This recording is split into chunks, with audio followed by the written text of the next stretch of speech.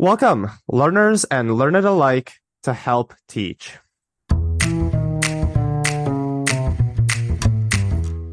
Hello and welcome to our community audio project. I am your host, editor, producer, and project co-lead, Mihai. I'm also a youth living with a physical disability. My most formative experiences living with a disability have come in the Canadian public education system. Many students like me with physical, emotional, or mental challenges go through their years of schooling lacking the supports and accommodations they need to partake of the same opportunities offered to their peers. The vision of this project is to provide educators in Canadian classrooms, students with disabilities, and members of the general public with the tools and knowledge that they need to make our institutions more accessible and inclusive for all.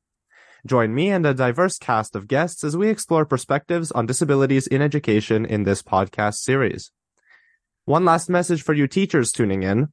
Listen in each episode for our key takeaway that you can implement in your classroom today to help us further this vision.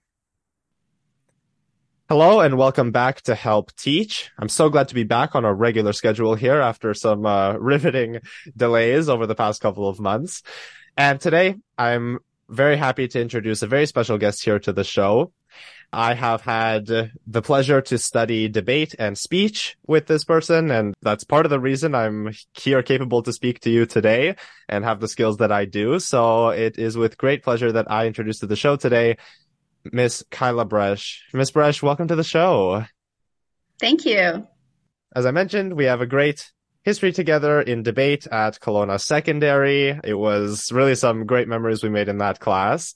Before we get into the main themes of the episode here today, talking about your view on accessible education and especially collaborative inclusion, as you called it, I'd love for you to just introduce yourself a little bit. Tell us a little bit about you. Sounds good. Well, as you mentioned, hi, I'm Kyla Bresch. I teach at Kelowna Senior Secondary, and I've been teaching now for about 17 years. Over the course of my career, my job has diversified a fair bit. So I currently do teach speech and debate, and I love teaching speech and debate. This year, I'm teaching a wellness course at KSS, which is wellness grade 10 to 12. I also have the honor and unique opportunity to teach a young parent program where I work with teen moms in the district, and I often work with their babies as well in a class that helps support their social and emotional development. And lastly, I run a pre-employment program at KSS that is also very close to my heart and has really sort of been catalytic for my journey with inclusion. Awesome. Yeah, that's really good to hear. A great diverse sort of portfolio of experiences and contributes to being able to talk on subjects like these. Speaking of which, I did want to dive a little bit into one of these programs that you support. It's a program that supports students who maybe have different goals in their education journey and a different kind of track that they want to follow. Would you tell us a bit more about that program? Absolutely. So that's the pre-employment program at KSS. And what that looks like is it's a group of students that arrive in my class, and we work together in an adapted English class for about 10 weeks. They also at that time will take an adapted math class. And then for 10 weeks after that, they'll go into the community to do different kinds of work placement. But just to back that up a little bit, students will arrive in that space if they have a diagnosis, and they are on something called an evergreen track. So an evergreen track, it's a certificate of completion for high school, which is different than a dogwood diploma. So a dogwood diploma is certain credits and certain requirements that you must take in order to graduate, whereas the evergreen is about the student's learning experience while they're at the school. Mm-hmm. And that allows them to take many different kinds of classes without the pressure of having to complete certain credits or also take certain core subjects. Now, in the work placement program, they will come into this program if they are also looking for an alternative kind of learning experience.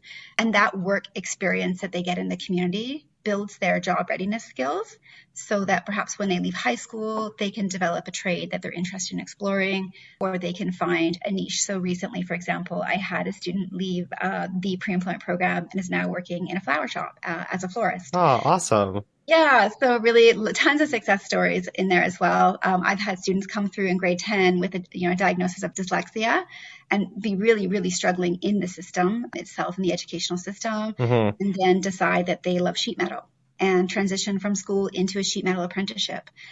That's awesome.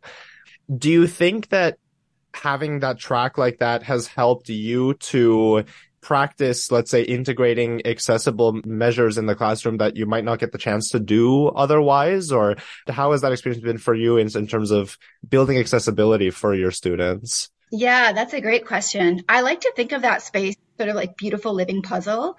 And all of these students come into that space, and everyone has an IEP, and I honor the IEPs, and adaptations are so important. I think we'll be talking more about those in a bit. Yeah. But I truly think that sometimes like a piece of paper cannot capture the complexity of a person. And I think when I reference it as a puzzle, I get to know each of them so well, learning their strengths, learning their stretches, learning their interests. And they all show up so uniquely with their own set of challenges that I think it's allowed me to stretch my own thinking around diversity and inclusion, and also to figure out ways how to be inclusive and to be inclusive in a community while honoring our diversity at the same time. Right.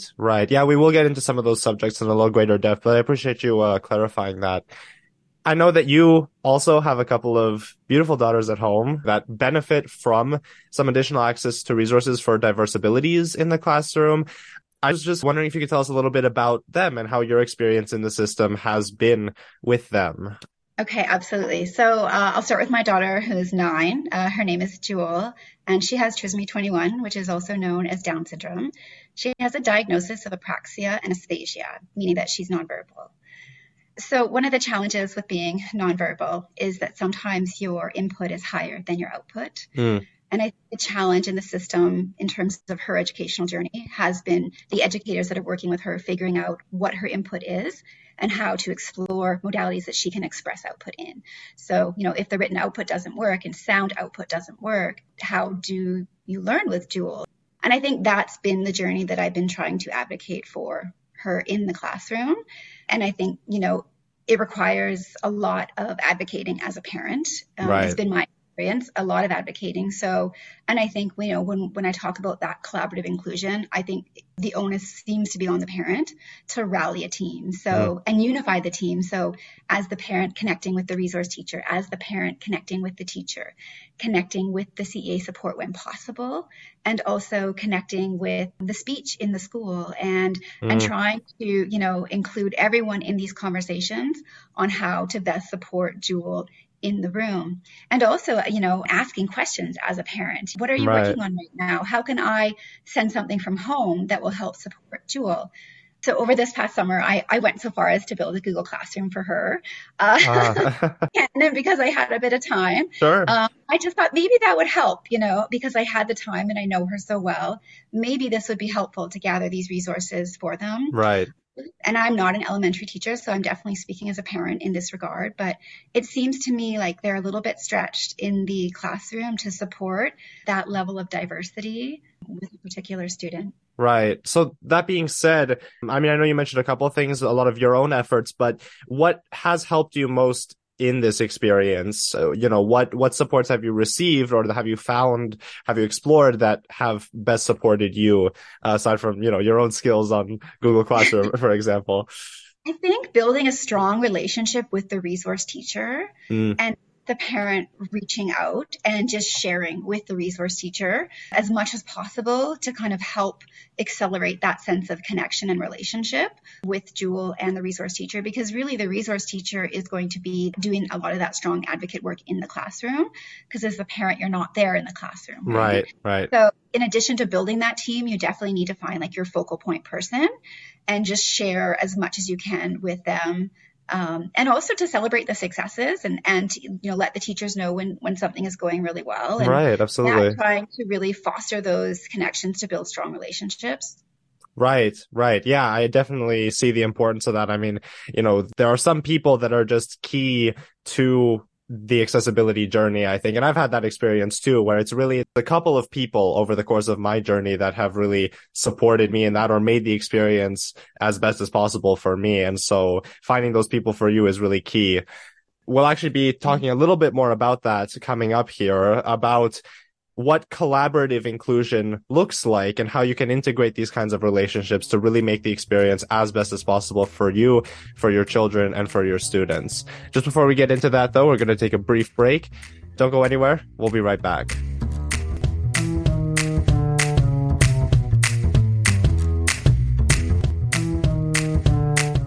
Welcome back to Help Teach. Today, I'm here talking to Kyla Bresch on the subject of collaborative inclusion in particular and building strong relationships that can really foster that accessible journey for students.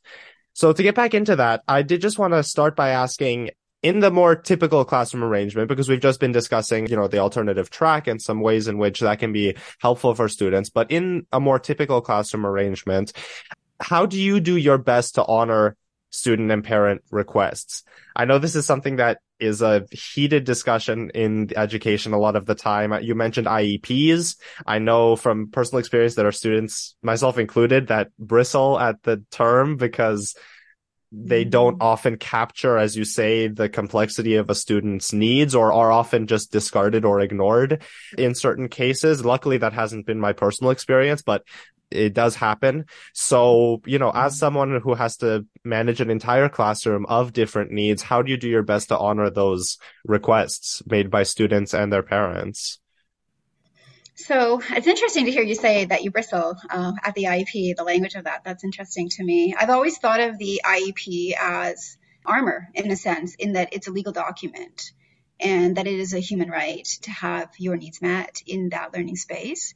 So even though I think it doesn't encapsulate, the entire complexity of a person and what they need, I think it's a great talking point for teachers to say that this is where we begin. This is the foundational piece of a human right in the classroom. So that being said, I definitely get to know the IEPs, but I also get to know the students. And one way I like to do that at the start is by connecting with home. And that is either by phone call or by email. So if there's students that are on that particular learning journey with an IEP, I will reach out and introduce myself. I'll introduce the learning space.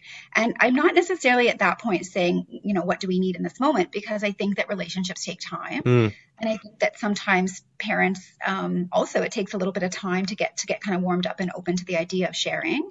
Because some learning journeys are very private as well. I think of my own daughter with her ASD diagnosis. She's a very private person, and what she wants shared in the classroom is very limited. So I think it's really a twofold experience in that it's a connecting to the parents to learn a little bit in what the parents would like to share in that conversation. But also it's about getting to know the students individually and getting to know their interests, their strengths, their personalities, and perhaps what they need to flourish best in that space. Sometimes that's a direct question. If we feel very comfortable, some students are very open from the very beginning. And I just sort of try to read the room, and go from there and start to build rapport and build connection.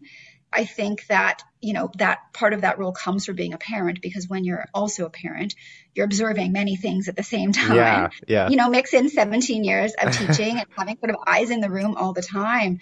But, trying to watch for what's not said, and trying to honor what is said, trying to infer all of those things to build the most inclusive experience possible. Yeah, that is the difficulty, is that, for me, you know me very well, and you know that I have no trouble telling you exactly what I want and when I want it. Yeah. Sometimes to a fault, I will admit. But yeah, that's not everyone's experience. And I've said that often on this show, and it's not a message I mind repeating, which is that not everyone has the capacity or the desire to do that kind of direct, outspoken advocacy that some of us choose to do.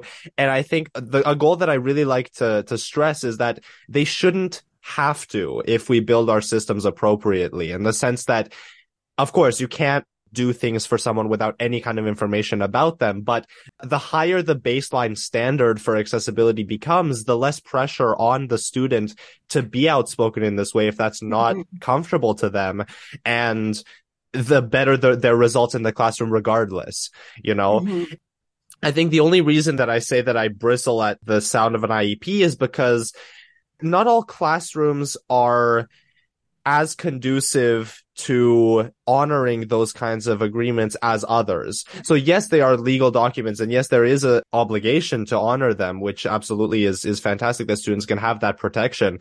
But it's the difference between honoring it as minimally as possible as written on the page and going above and beyond to build those connections and build that rapport. So that's why I think that holistic understanding of the student is so important, and I'm glad that you're talking about that. I think for me, it also comes back to the question, like, what are we doing here? this community, in this learning space? What are the goals? We're all there together in this space. So there must be something more than an individualistic goal, because if there were Right. something, right, we're all there together.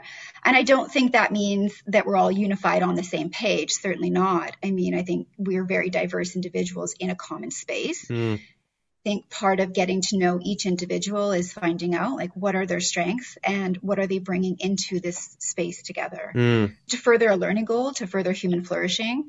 So I think really, like, at the foundation of inclusion is an ethic of care. And I think that's where we have to start.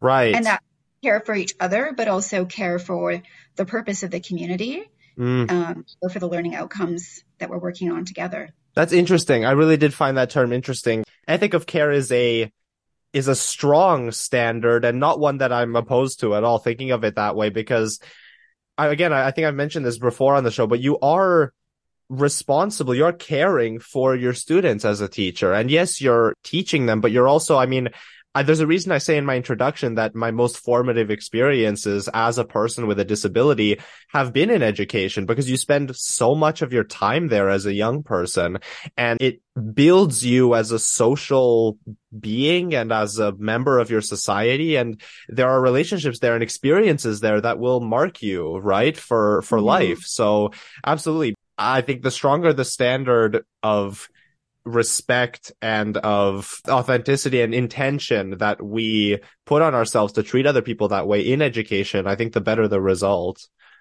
Mm-hmm. Yeah, I think so too.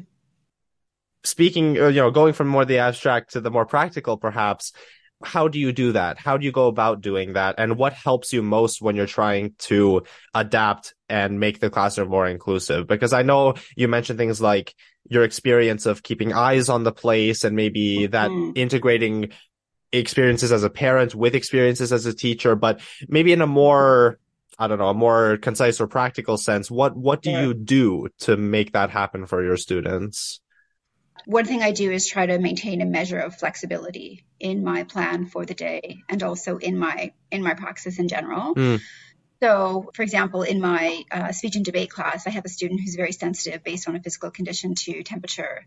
So even though we would spend more time outside, and I'd set up the year to do quite a bit outside as sort of warm-ups, and I just pivoted. I thought, that's really not going to work for this one person. The rest of us are comfortable inside. So it's about finding that middle ground and also being able to pivot as a professional. I think it's also, in terms of the practicality, it's about talking with the CEAs in the room if there are CEAs, and if there's not, you can always find CEAs in the school that are willing to talk and willing to share their experiences and their insights. I mean, CEAs work very closely with students to support them, and sometimes the perspective is different than the perspective of an educator, because an educator is working with so many at once. CEAs have that really rich wealth of experience with one-on-one support. Right. So sometimes seeking counsel from those who have lots of experience is a really great strategy that I will use. I have also received counsel without seeking it, and I've been grateful for it. And I think sometimes we have to be humbled as educators when we miss something, because we're also human and we cannot hold everything simultaneously at once. Right. So, when I say it's collaborative, I think there are other people in the building that have incredible insight and experience. And drawing from each other's experience to benefit a student in the room, I think, is really the way to go. Right.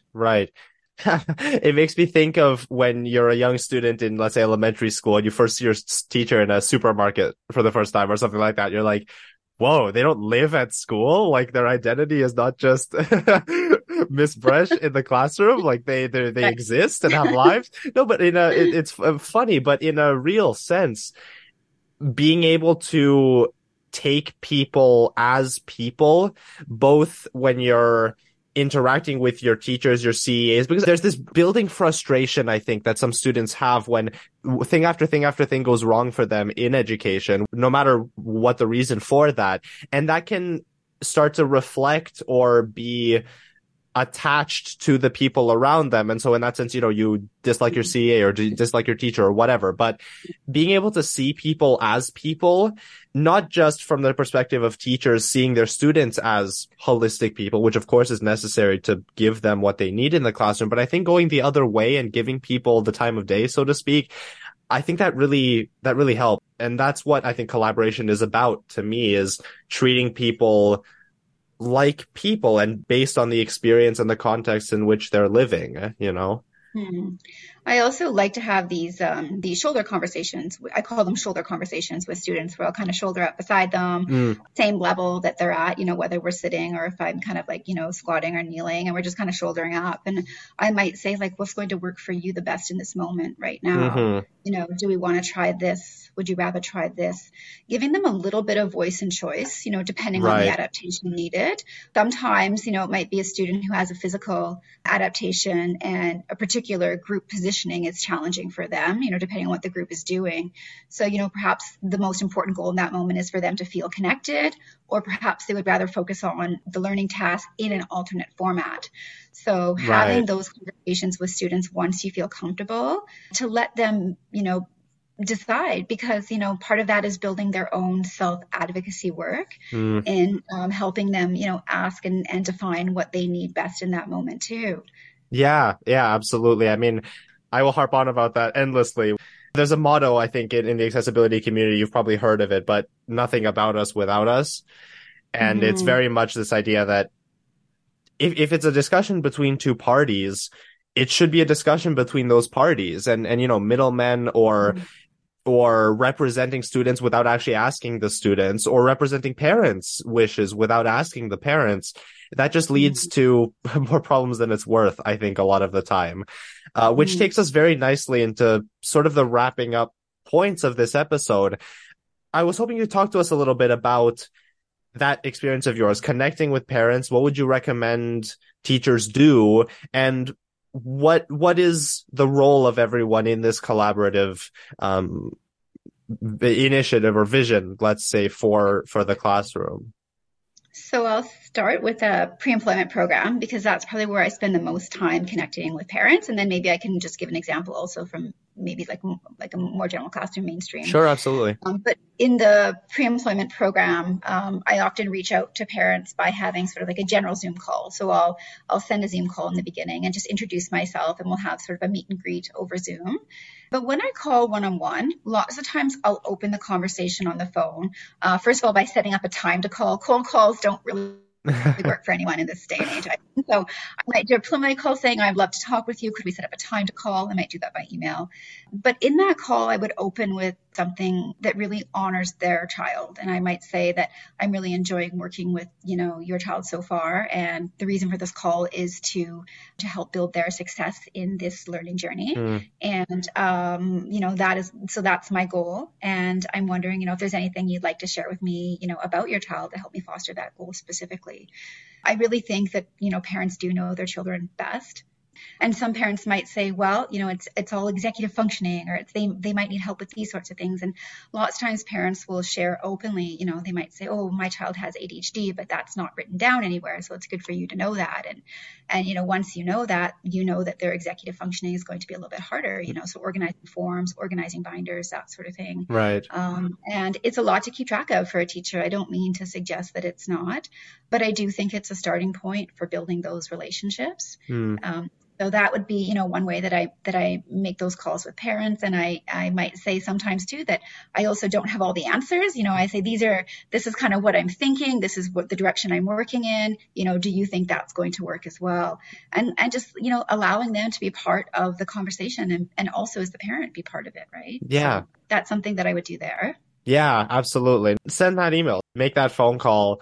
And I think realizing that every piece of this puzzle has a place is really important. And I like that you called it a puzzle, a sort of living puzzle, and there's elements sort of fit together, and it's never going to look the same one time to the next, but realizing that everyone has something to share and has valuable insights, I think can open that door to conversation as well, because you might wonder, like, oh, who knows? There might be teachers that wonder, like, oh, if I call, will that just create more problems for me? Or if I don't know, maybe there's just, I don't see how this can benefit, but realizing that everyone has something to share, the students, the parents, your, EAs and CAs, I think that's really valuable.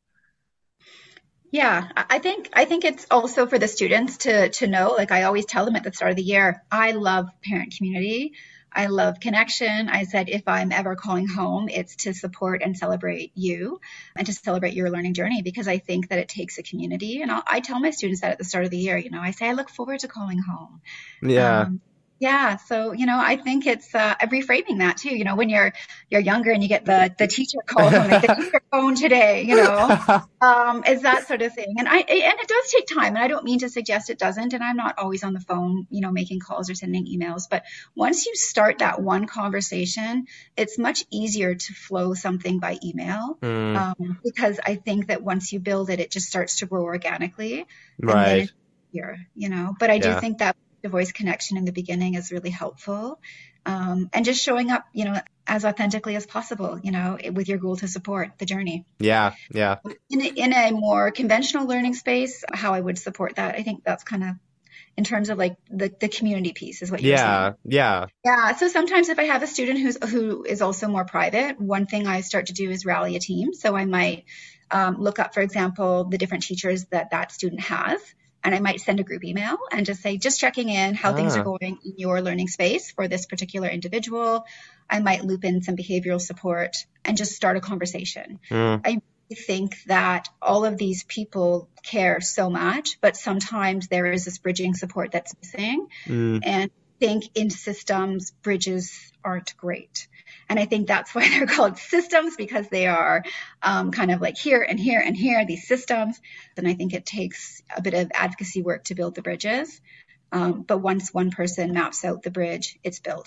Awesome. No, I love that. And to put it, very simply, building bridges and opening doors, right? And once you have that, you can use it anytime, right? So I really appreciate you saying that. Yeah. Well, I want to thank you very much for coming on and talking to me today. It was really great to speak to you again, to reconnect and to share some of this information. And I look forward to chatting with you again sometime. Thank you so much. It was such an honor to be here. It was so great to see you. You've just heard another episode of the community audio project Help Teach. I'd like to give a huge thank you to my other co-leads on this project, Peyton Given, Maggie Manning, Elise Doucette, and Alexis Holmgren, all youth leaders at the Rick Hansen Foundation, who I'd also like to thank for their continued support in this initiative and others. My name is Mihai Kovacer. I am your host, editor, and producer for this podcast series. Thank you to Every Canadian Counts and their hashtag Rising Youth Initiative for funding this project and for allowing us to put out our vision for change into the community. You can find all transcripts, episode notes, and links to other resources on our base site, helpteach.transistor.fm, or listen to us wherever you find your podcasts. If you have any questions about the show or would like to get involved, now get in touch at helpteachpodcast@gmail.com. That's helpteachpodcast@gmail.com. Tune in next time for more great conversations and key takeaways that you educators can implement in the classroom today to make it a more accessible and inclusive place for all. Thank you for listening, and I'll see you next time.